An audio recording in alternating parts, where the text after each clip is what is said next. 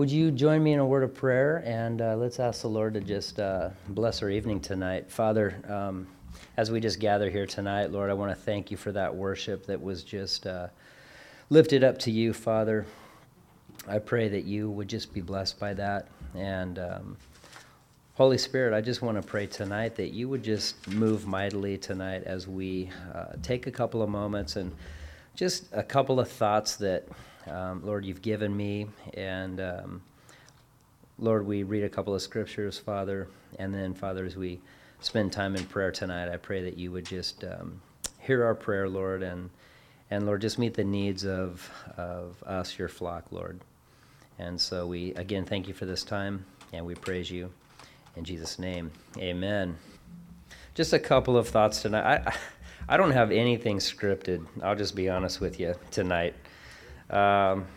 Just gonna maybe just speak from my heart for a minute or two, and then from that point, we'll just see what the Lord does.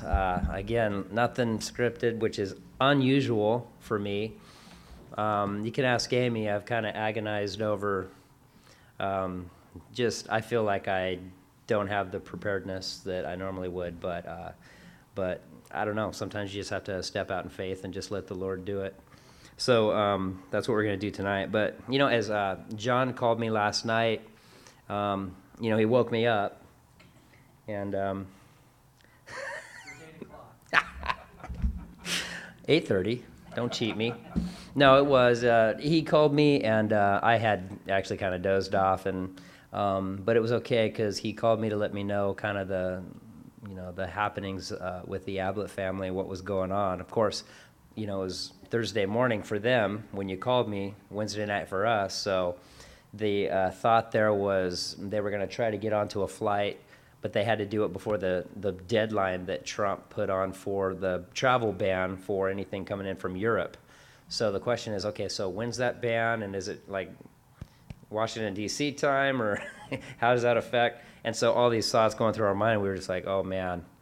So anyway, it was good news to hear the text today that they'd actually made it on a flight, or they're going to.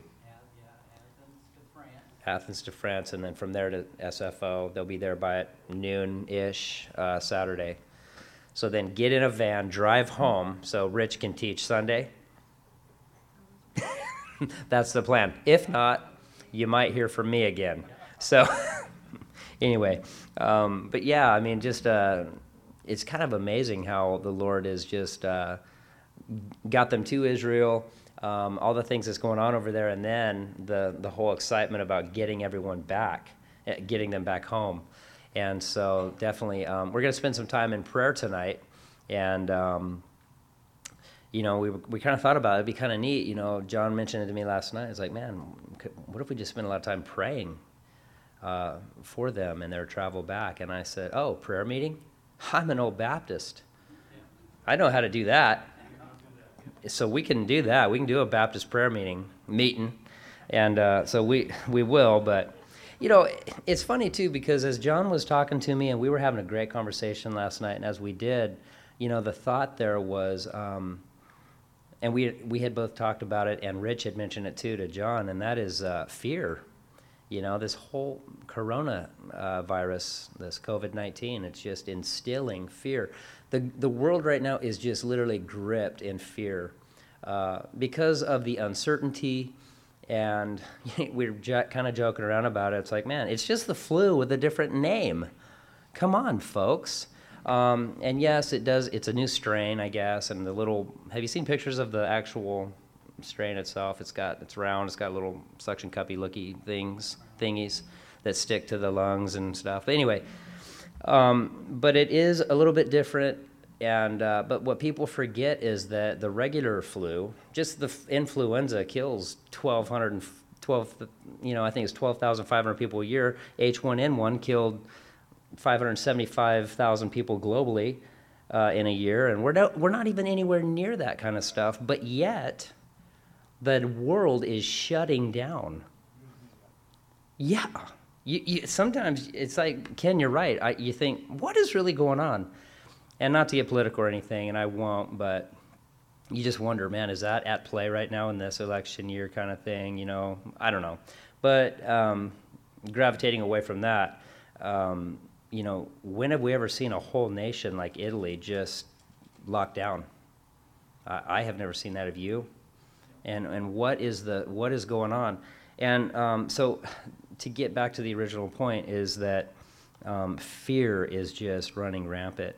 And my boss went to a meeting today, and he went, and there's all the big mucky mucks, there was like 30 people, and this little confined office, which I thought was ironic. Hey, everybody 6 feet apart, and let's not share the same breathing space, but we're all going to meet in here on each other's laps, But anyway, they kind of chuckled about that. But in this meeting, they got back, and the whole meeting was about this coronavirus and how bad it could be if it gets, and it's not. And the nursing staff and the health people that were there for the county and as well wardens and everyone, they were like, it's not if, it's when it gets here, and what are we going to do? And they were talking like it's when, and all of these things that they have to get into place and everything like that. And my boss, he came back, and this was over an hour-long meeting. He got back, and he's just shaking his head. He goes, they're all terrified. He goes, we're all dying.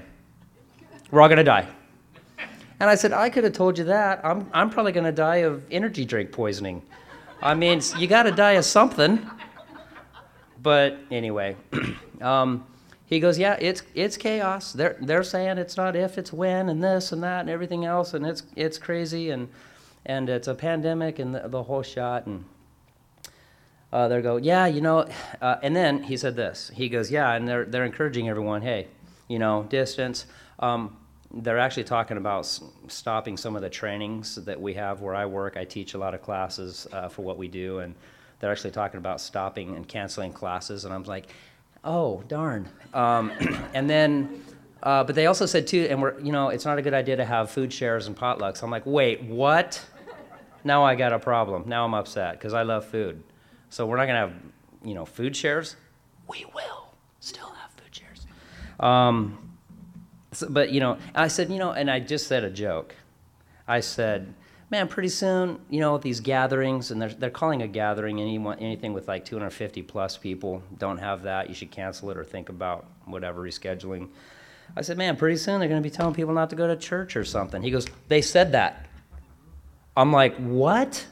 They literally said that. In the meeting at work, talking about gatherings and people and don't unnecessarily, if you don't have to go anywhere to a crowded place, don't. If you start to feel sick, of course. And I understand precautions. We want to be smart about it, right? But he goes, yeah, they said that people shouldn't go to church. And you know what I thought the second he said that? I thought, wouldn't that be like the enemy? That is the enemy, I think. I totally thought that. The first thing that popped into my head, I'm like, yeah, the enemy would love for everyone to be so scared we don't even come through those doors. And I understand, look, if you're sick and you have a fever, you think you're contagious. Obviously, we want to be smart. Precautions, be careful. I get that. But all of us? Like, what would happen if we all just said, hey, can't go to church because I heard that they said no? You know what I'm saying? It's like the enemy just wants to instill that and get us all wrapped up. And as my wife and I were talking tonight, we're talking about this thing, fear, and how it does paralyze you sometimes. It paralyzes me. And we can kind of lose our way to a point, take our eyes off of the Lord, and kind of like look at the issue and look at the problem, kind of like a man we know who was sinking because he took his eyes off Jesus and looked at the circumstances. But all he had to do is, Lord, save me. And instantly, that hand, boy, that big carpenter hand just reached up and pulled him right up out of that water. You can just imagine. You can just see that, But that's sometimes what we can do. We can get so focused on the circumstance, and we can get so focused on the problem or the issue, and it can, and the enemy loves this. It can kind of get our eyes off of the Lord, and then start moving to the issue, and then we start to think about, how am I going to fix this? Well, I'm not going to do anything in my weakness, and that's what the enemy likes to do.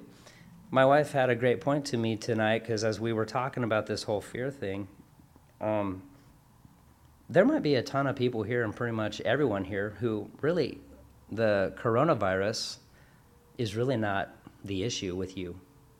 You may not be fearful of that at all. Maybe that's not the thing. The world's freaking out.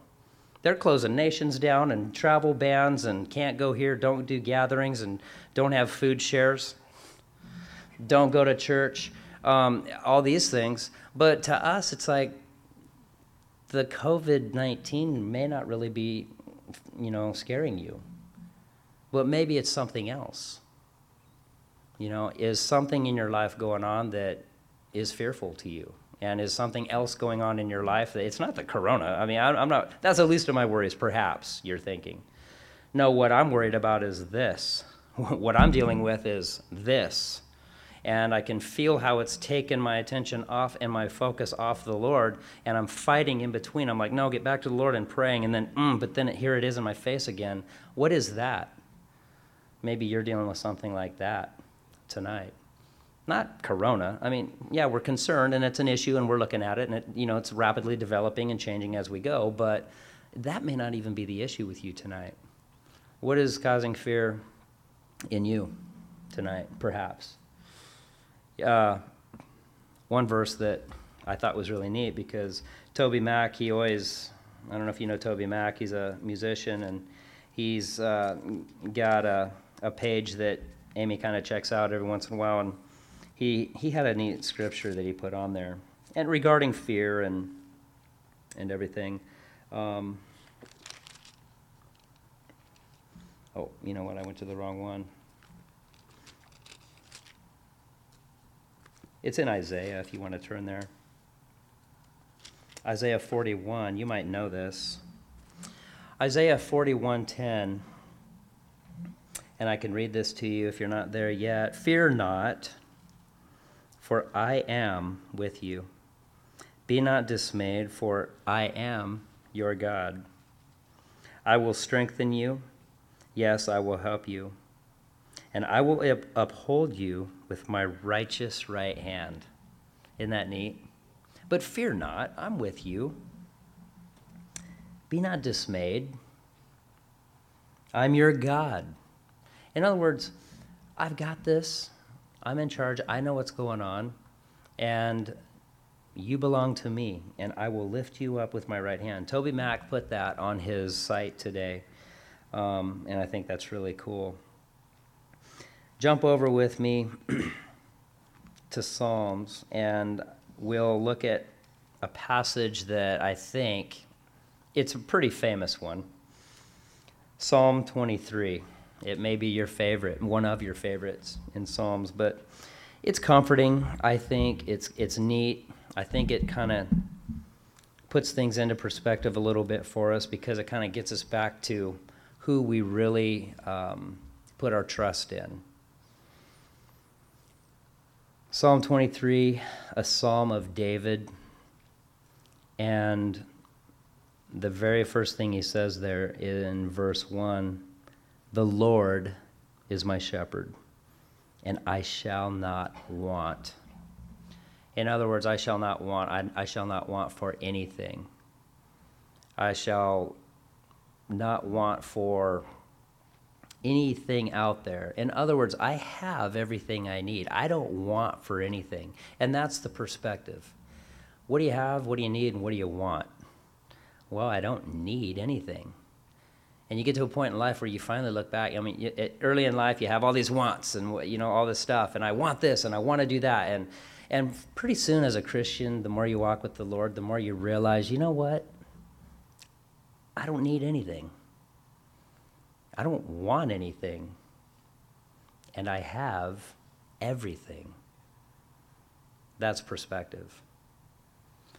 Earlier in life, perhaps, we're like, man, I don't have anything. I have nothing. I got to get this, and I got to go, and I got to get, and it's like, eventually, with the Lord, the longer you walk with him, you realize, how that all flips. It all turns upside down. I don't need anything. And I don't really want anything, but I have everything. The Lord gives you exactly what you need. And if you don't have it, then guess what? You don't need it. Yet. Perhaps he'll bless you with it later, but not right now, because his timing is perfect. The Lord is my shepherd, which indicates to us that we're sheep. You know, sheep are dumb, like really dumb. And that's what's interesting, because in the scriptures, we are likened to sheep. And sheep are really stupid. They're dumb. Like sheep will be out in a field or a pasture, and you look at them, and then boom, they'll just all start running for no reason. Like, what is that? One runs and they all run, and they're skittish, and they're terrified, and they get scared and fearful, and they'll just follow each other, over a cliff or whatever. They just are kind of dumb. But they need a shepherd. They need someone to guide them. And the idea here is that when David wrote this, the idea there is that he probably wrote it when he was taking care of the sheep, and he observed all these things. And he's writing down, and it's like, man, like, I am with them, keeping them in line. Hey, don't wander off and pulling them back and trying to leave these guys so I can go grab that one, bring him back. And how they acted, he must have thought, wow, that must be how the Lord feels with me. And it's true. It's how the Lord acts with us. We're likened to sheep, and we so easily can go astray. We so easily can get scared and skittish if things aren't the way we expect them to be. But the Lord knows exactly what we need. In verse 2, and he makes me to lie down in green pastures. He leads me beside the still waters. He lets me lie down in green pastures. In other words, he takes me to where I need to be for nourishment. The word is nourishment, his word, and leads me by still waters. He restores my soul. That's your mind and your emotions, your soul. And it stills you. It calms you. He says he restores my soul. When I'm emotionally unstable, perhaps, or a wreck, he calms me down, right? When I pray to him, he calms me down. He restores me.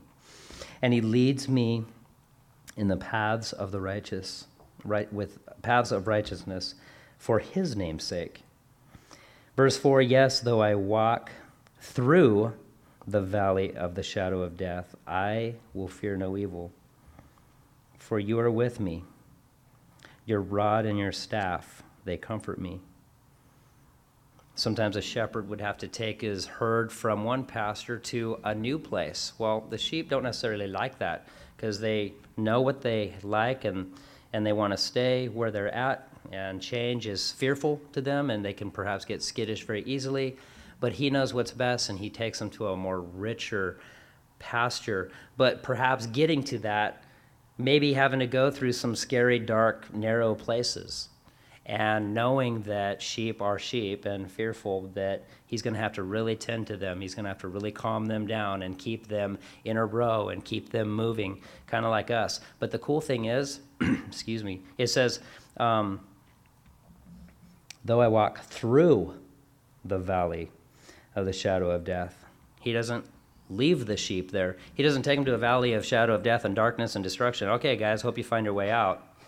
Leads them through. So yeah, you go through these hard, difficult places and these scary times, but he leads them through, just like he does you and I. He takes us through these things because we have to sometimes get taken out of our comfort zones.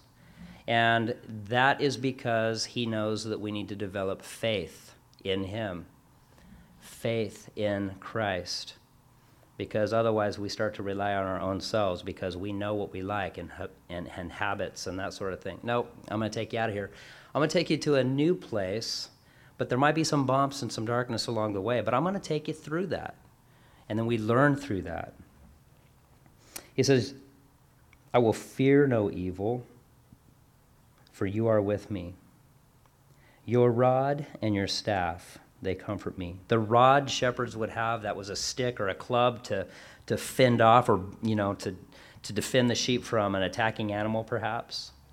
And the staff was one of those longer sticks that had kind of a bend or a curve to it or a hook. And that was designed for the sheep that were kind of running off or getting stuck in something. You kind of hook them, bring them back. Come on, come with the group. Both of those items are a sign of comfort. Those were items of comfort. The rod comforts me because he's going to defend me from the enemy, something that would come my way to attack me that has nothing but evil plans for me. The rod, that's the Lord. He's defending me. And the staff comforts me too because, man, in those times where I know where I should be focused on, I know where I should be, but I've wandered because why? My attention's been taken off of what's real and onto things that are fearful. And I've kind of drifted. Come here. Pulls me back. Come here. Let's get you back on the road.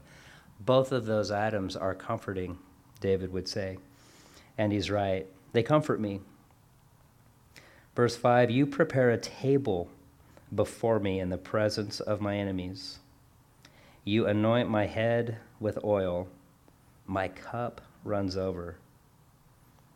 You prepare a table before me in the presence of my enemies. In the presence of my enemies. I'm not always going to be taken and removed away from my enemies, and my enemies won't always be removed from me. Sometimes I am in their midst, and I'm with them, and I'm around them. And this could be an enemy not of my making, but one who chose me to be their enemy.